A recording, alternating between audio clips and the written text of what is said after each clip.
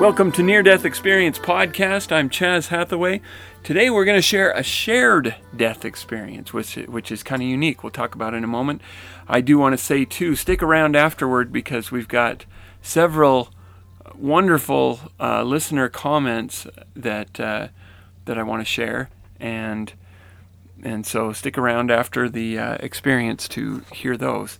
And the shared death experience, if you've been listening, you'll know that a shared death experience is like a near-death experience, except that instead of it being the person who's dying having the experience, sometimes someone who is either at the bedside or someone who is particularly close to the individual will have what fits the description of a near-death experience while near the time of the person's death who is dying. And this is usually an otherwise healthy person, which is a really unique corner of near-death experience research. And in fact, while this has been happening for probably centuries, and throughout human history, it's only been very much known in the past couple of decades for the simple reason that there hasn't been enough of a sharing of information for people to say, oh, that happened to me too. And sometimes they just have no explanation for what they're experiencing, so they just kind of keep it to themselves. And other times it's just a very sacred experience, and so they don't want to share it because of that. All very understandable reasons.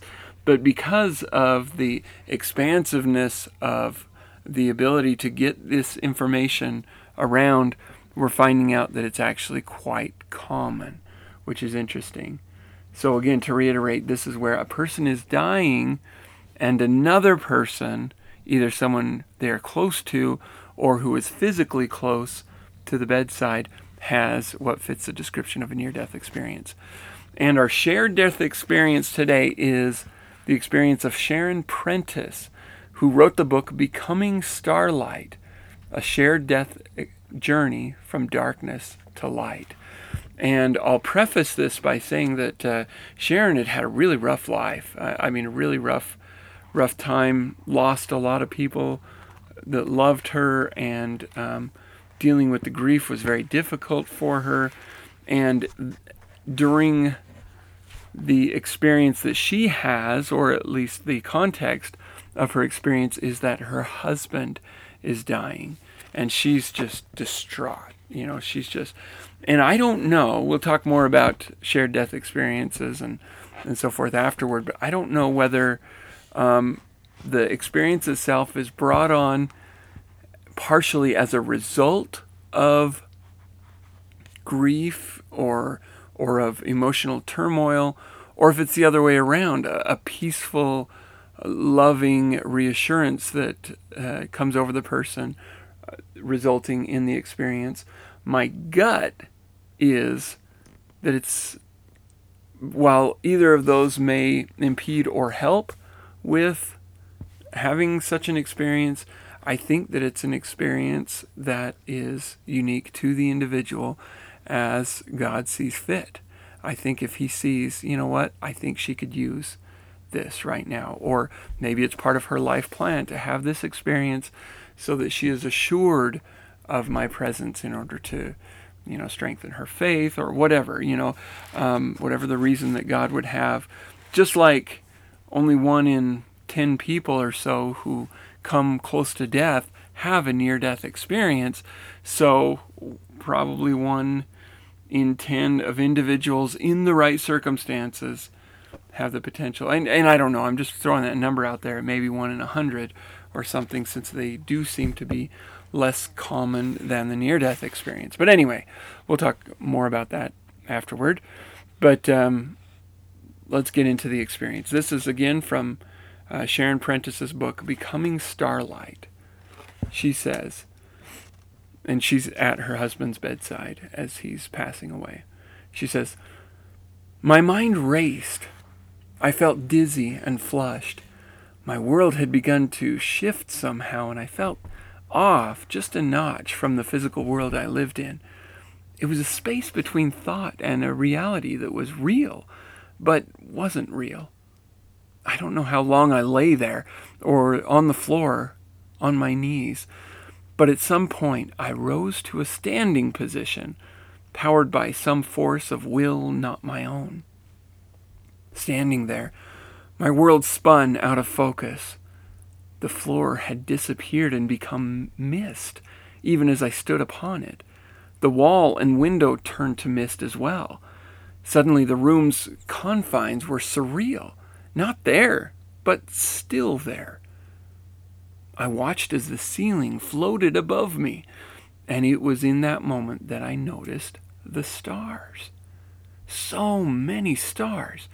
It was as if 1 billion stars had come to collect me. I could see each and every one of them, separate and distinct in and of themselves, but at the same time, all part of one whole, one enormous, pure light. The light itself wasn't white, or really any color I could ever describe, just purity as I imagined purity would be on the first day of the universe. I shouldn't have been able to look at this light without being blinded, but it was so comforting and so inviting that I felt myself being drawn inside.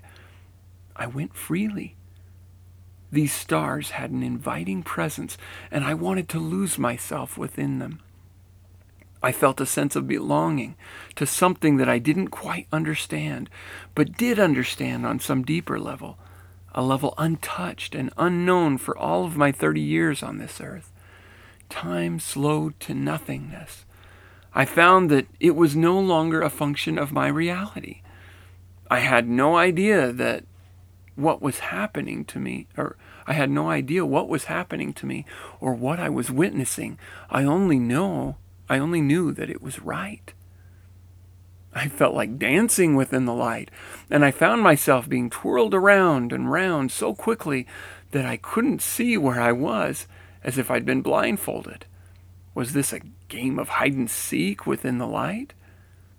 Then the spinning stopped, and I saw him, alive and well. Within that starlight stood my love. I tried to focus my eyes on him and nothing else. There he was, smiling at me, not speaking, so I spoke. "I can see you," I said. Again, he just smiled at me, a smile so full of joy I thought I would cry. But I found that there was no tears in me, only joy. He stood before me and I before him, each wanting to hold and comfort the other. But despite this yearning, we each knew somehow that we were exactly where we were supposed to be. He was at peace, but it was more than just peace. I have no words for what it was. He just was. The look on his face as he watched me was so full of love. But I could see that he recognized all that was happening to him and me. In this place, I was being supported by some unseen presence, held by something or someone that was incredibly loving and filled with compassion for me. I knew I was breathing, but it felt as if someone was breathing for me. The stars were still there, warming me and cocooning me, holding me up with such tenderness that somehow being there felt more natural than anything I'd ever experienced. I relaxed into the light, and it became one with me. Or did I become one with it?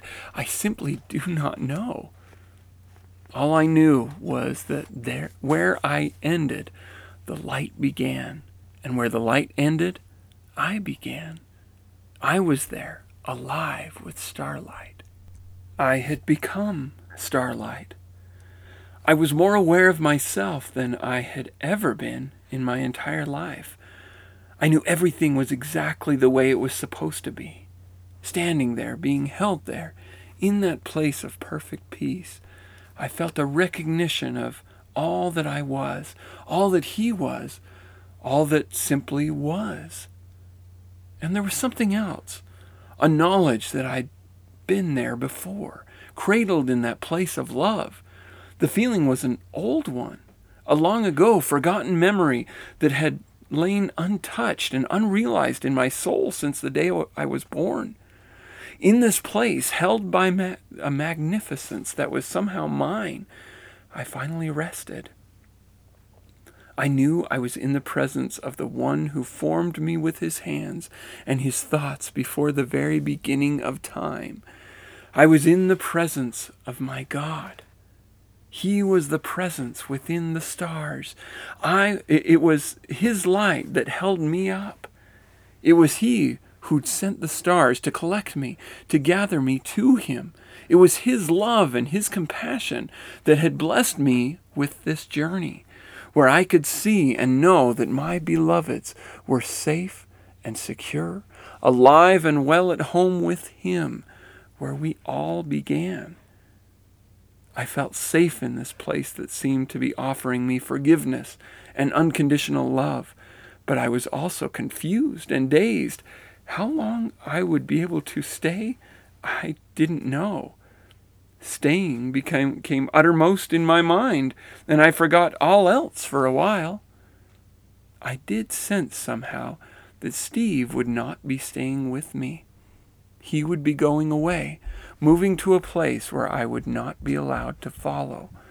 And in due time, or something like time, I saw him drifting away. His smile changed, and he wore upon his face an expression so gentle, so loving, I knew it had to mean goodbye. Now I'm going to skip a bit because I want you to get this book if you feel so inclined, Becoming Starlight by Sharon Prentice.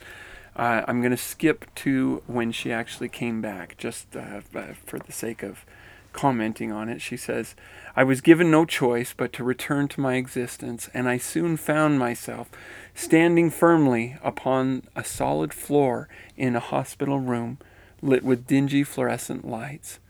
The stars still shone in a picture window that encompassed one full wall, and my eyes and heart searched desperately for that one pinpoint of light that would still speak to me, but I couldn't find it again. I was determined to stay focused and remember all that had happened. I closed my eyes and memorized the feeling, as if that were even possible. As the stars left me, deposited me back into the physical world that I knew, I felt saddened and more alone than I'd ever felt in my life. Leaving that place of grace, that place where time stood still, or did not exist at all, made me feel as if I was dying. And I'm going to go ahead and stop there. I encourage you to get this book because there is more to the experience, and it's worth reading. And her, experiences afterward and before just do beautiful in expressing this experience that she has. But let's talk about it a little bit. First off, she was kneeling on the floor near her husband when this began, and she started feeling something come over her, and she stood up from the way she says it, by some force of will, not my own. So she's standing up in the hospital when this begins, and as she's standing there, the wall and window turn to mist, and as they turn to mist, the room's confines were surreal. Not there, but still there. So it's like reality is kind of breaking down around her. And soon she finds herself in the midst of stars. And these stars are drawing her forward. And she's moving forward. And this is very descriptive of what many people experience as the tunnel. They say, I didn't see a tunnel, but I was racing through space. Or they say, I was going toward a star, or sometimes many stars in this case, and as she's going, it sounds like she's spinning at some point, or maybe throughout this time, it's unclear, and it sounds like it's dizzying, but not in a physical sense, more of like just confusing to her mind. But she felt like she was dancing with the light. She found herself twirling around, and then the spinning stopped, and when she stops, she sees her husband standing there, just smiling at him, full of love. And beautiful, beautiful. But then as she's basking in this love and light, she becomes more attention she has going toward the light that she recognizes or identifies as being the presence of God. She says, I was in the presence of God. He was the presence within the stars.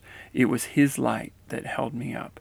This sounds very characteristic of a near-death experience, and unique to this shared death experience.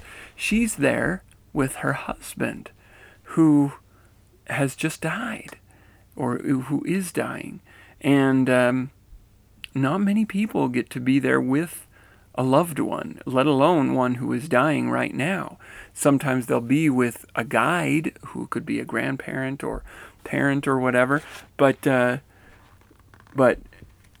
this is the first time that I have heard of somebody going into the light with someone and that person being aware of their presence. Seems that most often, at least from the experience, the shared death experiences that I've read, most of the time the individual who is actually dying is not aware of the presence of, or at least doesn't acknowledge the presence of the person who is having the shared death experience. And that's kind of interesting to me. But the fact that he does, and he's smiling at her, and then even has a chance, in essence, to say goodbye as he drifts off, is beautiful. And I kind of jumped around in there so that you could get that in there. But fascinating. This is absolutely in line with what I read about near-death experiences and what the experience is like, what it feels like, what they experience. And yet she was not anywhere near death. Now, she does say that she was almost overrun with grief, and so that may have an effect. I don't know. But like I started to talk about before, I'm not sure if shared death experiences are the result of grief or excessive emotion or what, or if they are just something that happens to happen to some people.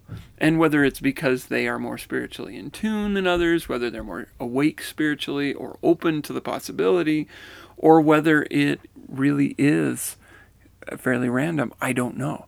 And I would be interested to ask Sharon if she had had any nearly dying experiences previously. And I say that as a way of saying, you don't have to have a near-death experience to nearly die, or vice versa. But for some reason it helps. If you've had an experience nearly dying, it seems that it opens you to some extent, which kind of makes me suspect that people have more experiences when they're nearing death or having death experiences than they know about, because often people don't remember it for years, and when it comes so clearly that it kind of begs the question of how is it that this reality on the other side is so much more real to them and feels so much real when they forgot the experience for 10 years, and yet it very much seems to be so. That's something that I don't fully understand yet, but seems to be very common. And so, if Sharon had some experience almost dying, or something really, really traumatic in her life previously, it may have cracked open the veil to her in such a way as to make it more likely that this would or could occur. Very interesting. Very interesting. If you've had a shared death experience, I would love to hear from you, and I would love to hear your experience, because that's something that, while less common, is actually, for many, a greater evidence of the validity of near-death experiences, for the simple reason that it takes away almost all of the physical ramifications a dying brain or the rush of oxygen because of the physical trauma that's being experienced. This, more often than not, from what I've heard, happens to those who are peacefully at the bedside. That seems to be the most common. Now, I get the impression Sharon was like traumatically, grieving at the bedside, and so that peaceful sense may not be a prerequisite, but maybe it helps, maybe not. I don't know. But it does suggest that there doesn't have to be trauma in order for somebody to experience that. And if they're not experiencing trauma themselves, whether through grief or whatever emotions, and if they're just peacefully at the bedside, often it's a nurse who is just caring for the person. They know they're dying and they just want to be there to hold their hand during the process. And there seems to be something about physical touch that increases the chances too, just because more often when they are touching a hand or something, they're more likely to have the experience. I don't know why. I don't know what that is, but maybe it's the proximity of the spirits. Maybe it's it's just the kindness and lovingness of the gesture. Anyway, very interesting. So again, Becoming Starlight by Sharon Sharon. I keep saying Apprentice by Sharon Prentice, and you can find that on Amazon and in bookstores. So, also we have some comments to share, and I'm excited to share these. And this, I'm excited to say, is an audio comment from Ben, and it's one that was emailed to near-death-experience-podcast@gmail.com. So I'll go ahead and share that comment with you. Hi, Chaz. My name is Ben, and I just wanted to reach out and say thank you for the podcast. I find it very inspiring, and also your intention and your voice and inspiration about the topic. I just love it, and I fall asleep to it basically every night. I find your voice soothing and the topic soothing and inspiring and comforting. Oddly, my family doesn't. I told my dad I fall asleep to this near-death experience podcast. He's like, I wouldn't want anything to do with that. And I was thinking to myself, man, that's so odd. I find it so soothing. But, the topic itself is a big one. And there still seems to be so much to investigate in that realm. Since, Dr. Raymond Moody came out with his book and kind of popularized the term, which I'm so grateful for. So on my own spiritual path and things that I've picked up and learned about, it seems that the near-death experience person has a heightened awareness. And a heightened awareness is also what the mystic experiences. Sometimes in prolonged periods of time, Buddhists call it satori, where one may experience a more expansive consciousness or awareness of the presence of God. Sometimes you might call that a deeper joy or ecstasy or bliss even. And I think the near-death experience person really goes into a heightened sense of awareness. And I think that's what they have to thank for the spiritual gifts they experience. And, you might have a different opinion on that. But when I've been into deeper spiritual states myself, I've experienced spiritual gifts. Just recently I was meditating and praying in our local cathedral, and I went to a coffee shop right after that, and it was extremely packed in there, and in my mind popped up instantly a seat that was available, and I walked directly to the seat, and sure enough, it was around the corner. From what I could tell, it was the only seat available in the whole place. So that's one spiritual gift or happening that's happened to myself. And I feel like people that have gone through near-death experiences often have these things, and it seems like they come and go but they're around more often right after the experience, and I think you've talked about that. But really, I think what it is just a heightened sense of awareness, and it seems like when you look at saints, the lives of the saints, a lot of them had spiritual gifts for long periods of time, and I think that's cool. I think that as we surrender our personal self and allow God to live our life, or, live that Thy will be done, that God's gifts shine through, that person. And obviously when a person realizes they can't die and they lose that fear of death, I think their awareness or consciousness can expand quite rapidly. I think fear holds us back so much in life, fear of death in particular. And what a blessing and boon that a near-death experience, a person that has that experience can go on living and with a depleted sense of fear of death. What a blessing. And also often I find that they have a dedication and devotion towards the relief of suffering of humanity, which is another saintly aspect. Many saints throughout time had the devotion to the relief of suffering of others. In Buddhism, they call that the bodhisattva. I guess in Christianity, we just call that being a good Christian or a saintly aspect of being a Christian.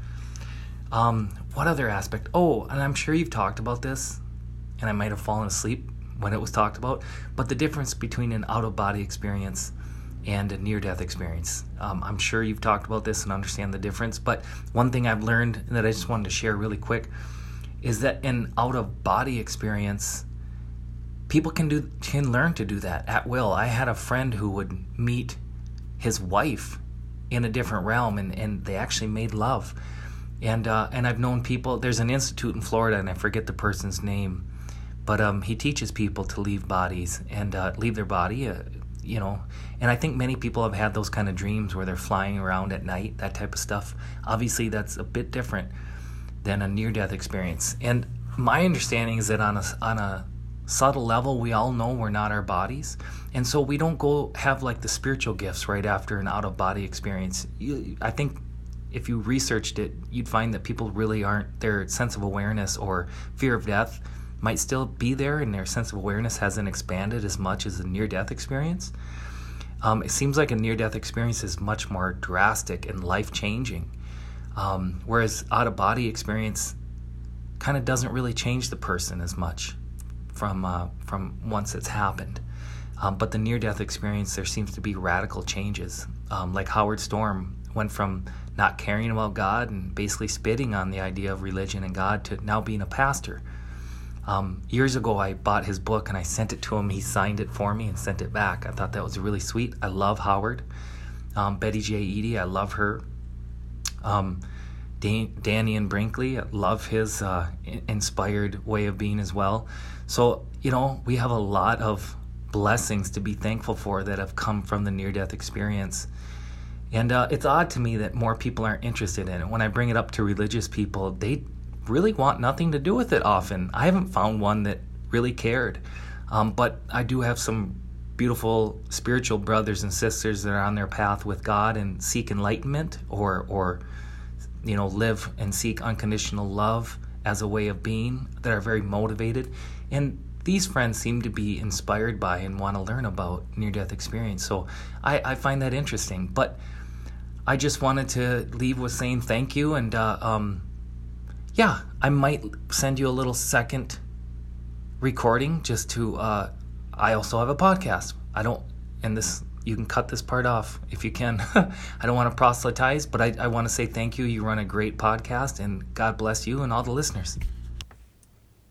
Thank you so much, Ben. What a great comment. And though Ben is a little too humble to share his podcast, I'm not. His podcast is called The Pathway of the Mystic.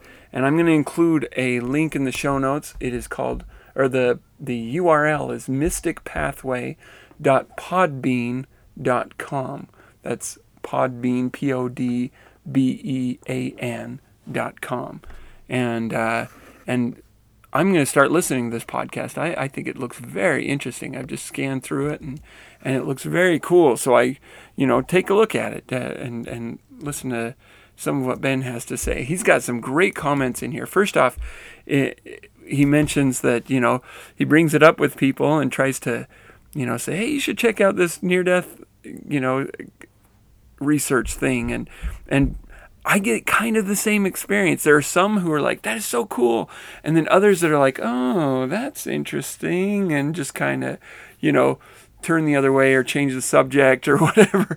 And I don't push it on them because I understand it's uncomfortable for some people, and for a number of reasons. For some, it's just an incredibly strong evidence of the existence of God. So somebody who's atheist, it's going to be uncomfortable to them because of that, and they're just like, no, I don't, and they don't want to get into a fight, so they're just, oh, that's interesting, And then those who are religious, often it's not dead set clear exactly what they expect to hear from their religious upbringing, which to them means it's a threat to their religious ideas. And I think that's really unfortunate that people tend to see it that way. And, just being one who once didn't study these things and now does, and yet having always been a very deeply religious and spiritual person, and maybe that's the difference, is that, there are religious people who aren't spiritual.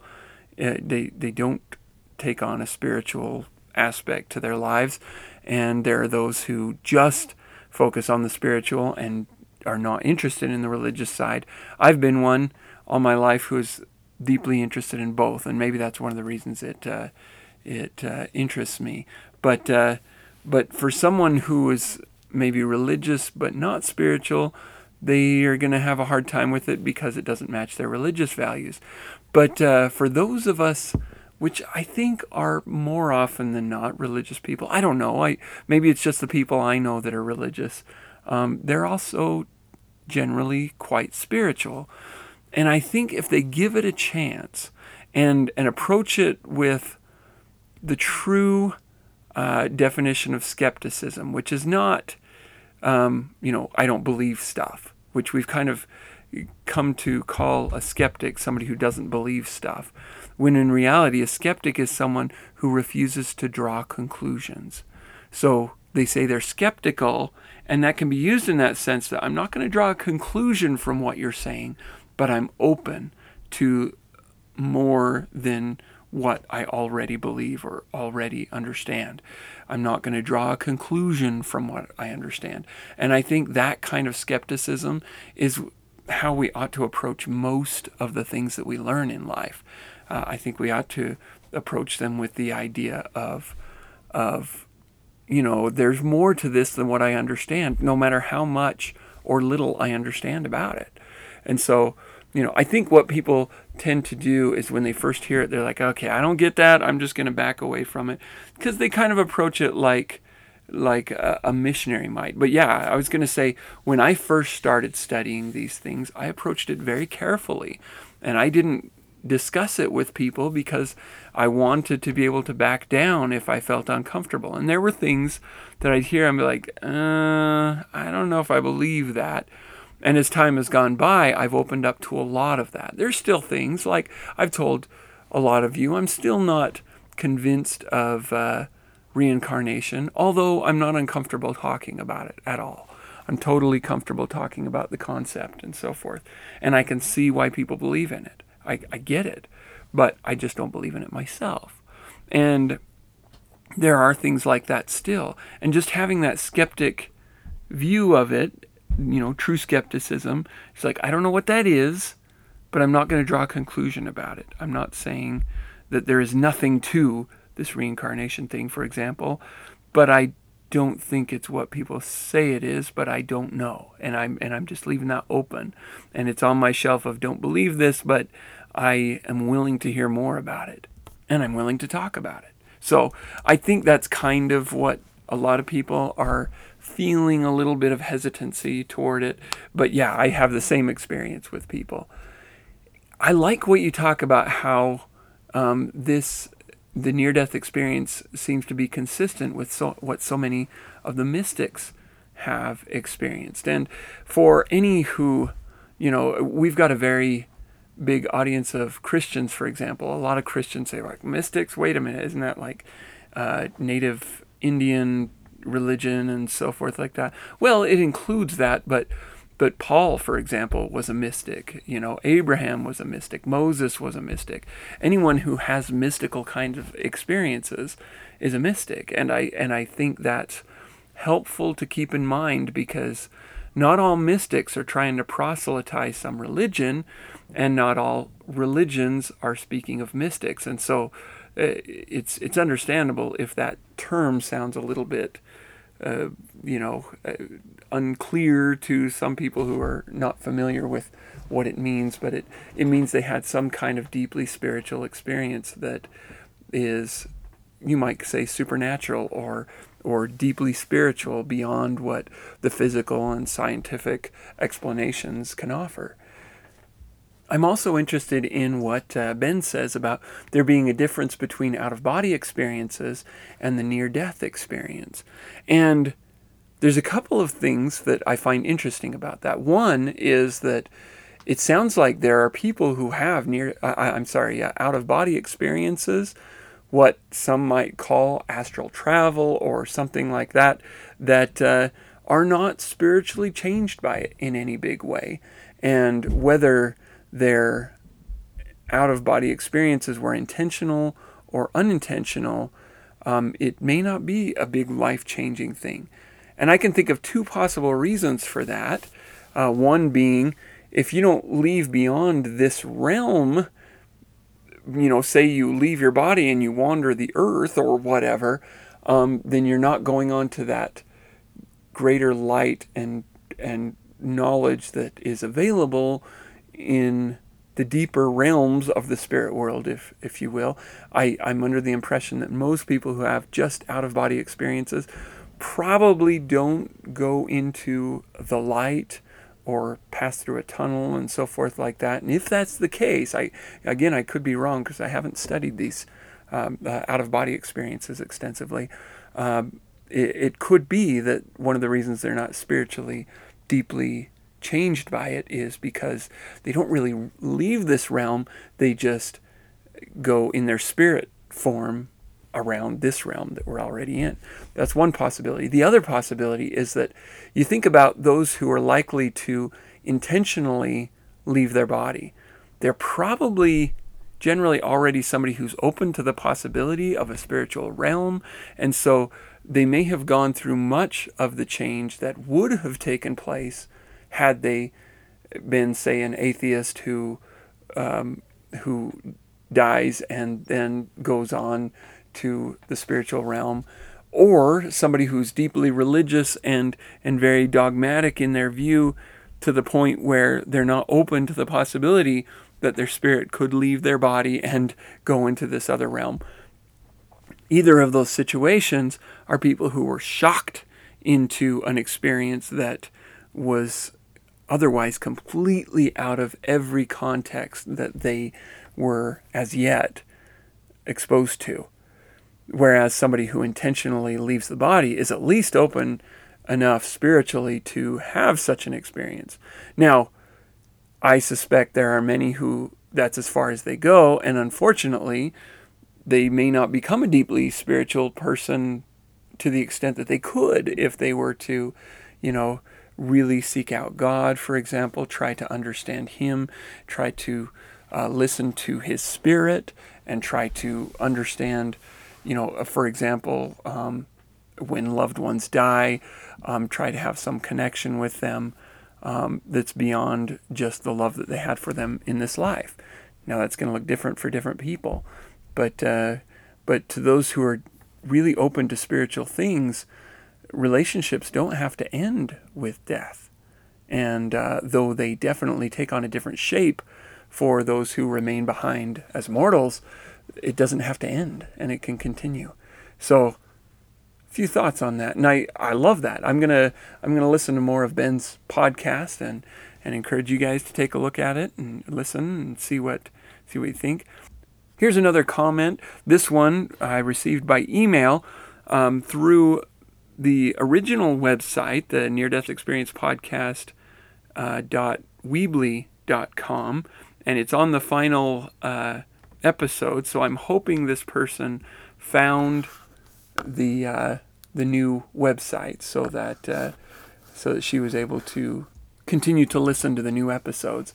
If not, and if you're hearing this, I encourage you to do so. Come to neardeathexperiencepodcast.org And you'll see that the podcast is continuing to this day, being October of 2018. Okay, and this is Allison. She says, "Hi, Chaz. I unfortunately, or fortunately, don't have a near-death experience to share with you. I wanted to send you an email letting you know just how much I really enjoy your show. Life is crazy how it winds around. The last couple of years have really been challenging for me emotionally, and I always tried and do try to focus on what I can be learning from a hard situation instead of having a victim, why is this happening to me mindset. I started listening to the podcast starting with the Oprah Super Soul Sunday, and that sort of led me down the spiritual path. I can count on one hand the number of times I went to church as a child. Growing up, I really was kind of turned off or disinterested with religion. I started exploring it more and asking questions as I got older. Then I had my daughter, who's 2.5, and my whole world shifted on its axis. My priorities changed. My thoughts changed. I changed. I really started thinking about souls. I have some friends who are very religious and want me to go with them to church. I have always been hung up on the fact that Jesus is the way to heaven, and you won't get there without him. I have asked so many people if we are all God's children, and he sends us to earth. Some of us, he knows, will never follow the Bible or have the opportunity to be taught about Jesus. How could he do that, knowing that they won't come back to him? It just never sat right with me and actually was sort of a block, I guess you could say, to even believe in Jesus. Well, after listening to your podcast, when I heard time and time again that religion doesn't matter and that everyone comes back to him, I said out loud, I knew it. And not coming from a place of wanting to be right, it was more so a relief for me to know that the gut feeling I had was true, and I could let those doubts go. Sorry, that was kind of a long rambling story to get my point. One other thing that I'm constantly amazed at is the information that is shared. I listened through the podcast app and only started a couple of weeks ago, but have already gotten through most of the episodes. I started the most recent and am working my way back, but I feel like I'm seeing things with new eyes. I feel like I was already leaving somewhat that way, but it's even more so now. My perspectives have once again been shaken up. It has really meant a lot to think that I choose my own struggles in life. I could honestly go on and on about how differently I see things now, but I've rambled on long enough. Thank you so much for what you do, and keep up the amazing work. All the best to you and your family, Allison.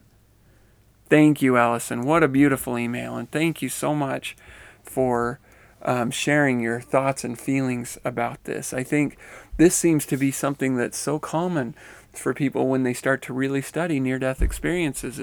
It just changes the perspective, and that's been my experience. That's been others' experiences, and it's no wonder, I guess, for many who, when you introduce the idea, it's no wonder, like we talked about with Ben's comment, that people hesitate. People are afraid of changing their minds. And, while I always tell myself, I want to read a good book that's going to make me see the world entirely different, that's true. And yet, I kind of fear that too. What if I read something that makes me think, oh, there is no God, there is no life after, whatever, something that makes life look worse than what it is. And yet, that's never been my experience with trying out and learning new things. There are things that I hear that I'm like, no, that's just not true. I can't accept that. And often those are the things that point me away from God and an afterlife and truth and love and so forth. And it's good that we turn those things away.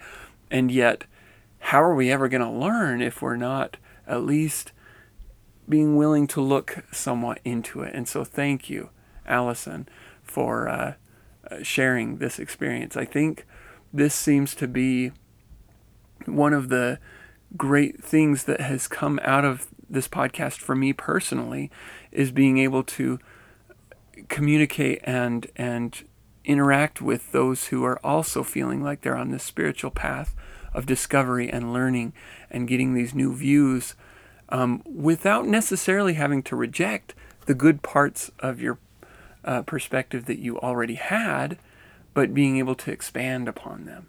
And so that I think is very valuable. I have one more comment to share, and I have to apologize. I explained that that last podcast or that last comment was coming from the old Weebly site. I'm wrong. That was actually an email that was sent to me through neardeathexperiencepodcast@gmail.com, and this is the one that was from the Weebly site. So I hope that Liz, who shared this comment, recognizes that we're now on the new website. So Liz says, I feel compelled to tell you how much I love listening to your podcast. I love the stories, but also love your commentary. I just found this podcast and can't stop listening. I'm a very spiritual person. I have never had a near-death experience before, knock on wood, but I do have precognitive dreams, and some dreams I have had have been similar to what people describe in near-death experiences. And just a quick note before I continue, Liz, I would love to hear some of those experiences, unless you consider them too private, too individual, too special to you. I would love to hear some of those experiences. Love to share them on the podcast. Anyway, continuing her comment. It is so relieving to know people have had these experiences. I feel like there is a purpose for each and every person who has had one to share their experience, to spread hope, love, and faith. There is an immense amount of healing in this podcast, as well as healing anytime anyone shares their stories to anyone that will listen. Thank you. And that's the end of her comment. Thank you so much, Liz. That is so good to hear. That's so beautiful to hear. And I really like what you say about people sharing these experiences to spread hope, love, and faith. And there's two things that come to mind. One is that when I started this podcast, one of the reasons I started it is because I wanted one that was devoted not exclusively in the sense of nothing but devoted fully to the near-death experience, that these experiences beyond the veil, and focusing primarily on that thing. Because there are other kinds of experiences. There's experiences people have with mediums, where they go to someone who connects with somebody on the other side, and they have these, this discussion with their loved one on the other side through this medium. There's that kind of experiences. There's those who have psychic type of experiences. There are psychic mediums. There are, people who have experiences with, meditation, where they have insights that come to them through it. And I all those, I don't want to tear down any of that. But I do want to say that I wanted to have a podcast where the primary focus was the kinds of things that we describe in near-death experiences, leaving the body, going into the light, experiencing God, seeing, the house of learning and cities and landscapes on the other side of the veil and so forth, and standing in the light that, merging with the light, all that stuff, because so many of the other incredible podcasts that are out there, those will come up every 2 or 3, sometimes every 1 in every 10 episodes. And I wanted to have the focus be these experiences, and then spend the rest of the time talking about other stuff, which we do. And I'm sorry if that's annoying to anybody out there, all my rambling and so forth. But I'm grateful to Liz for talking about how she also loves the commentary, because that's the part that I feel like I have a unique part in.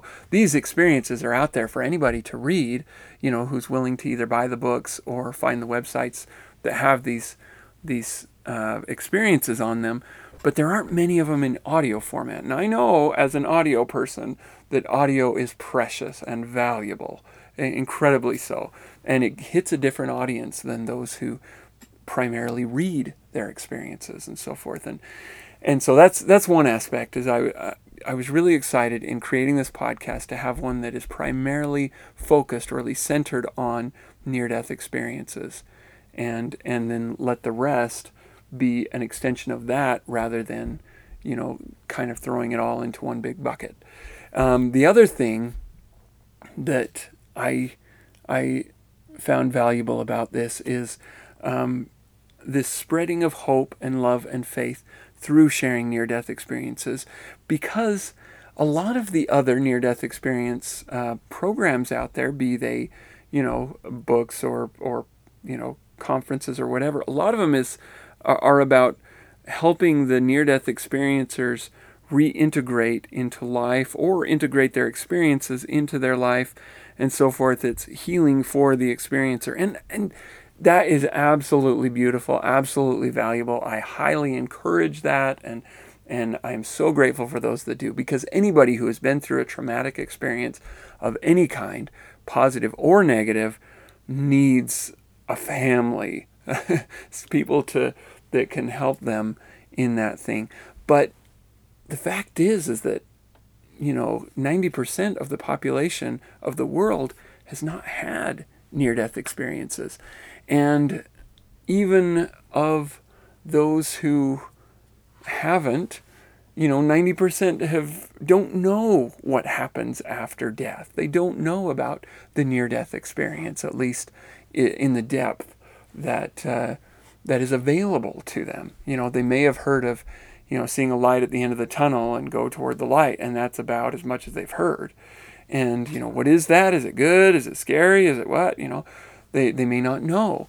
But there is so much hope and spiritual growth to be gained in the learning of these things, because, the fact is, we're all headed there. We're all going to go there.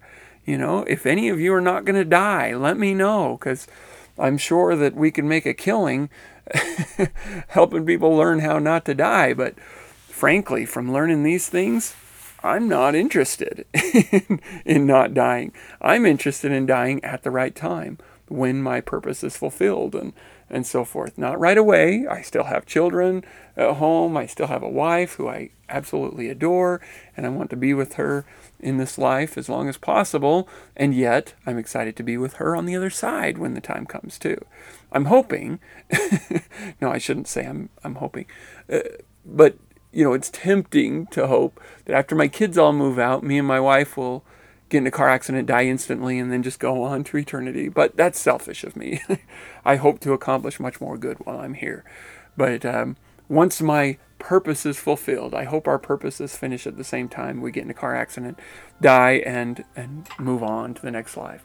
But I'm not going to commit suicide, because I know that's not the way to do it.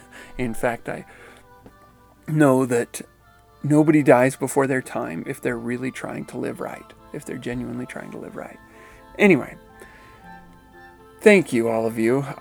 This means so much to me to hear from you and hear your thoughts and feelings. Please continue to send me your experiences, your thoughts, your feelings, your comments.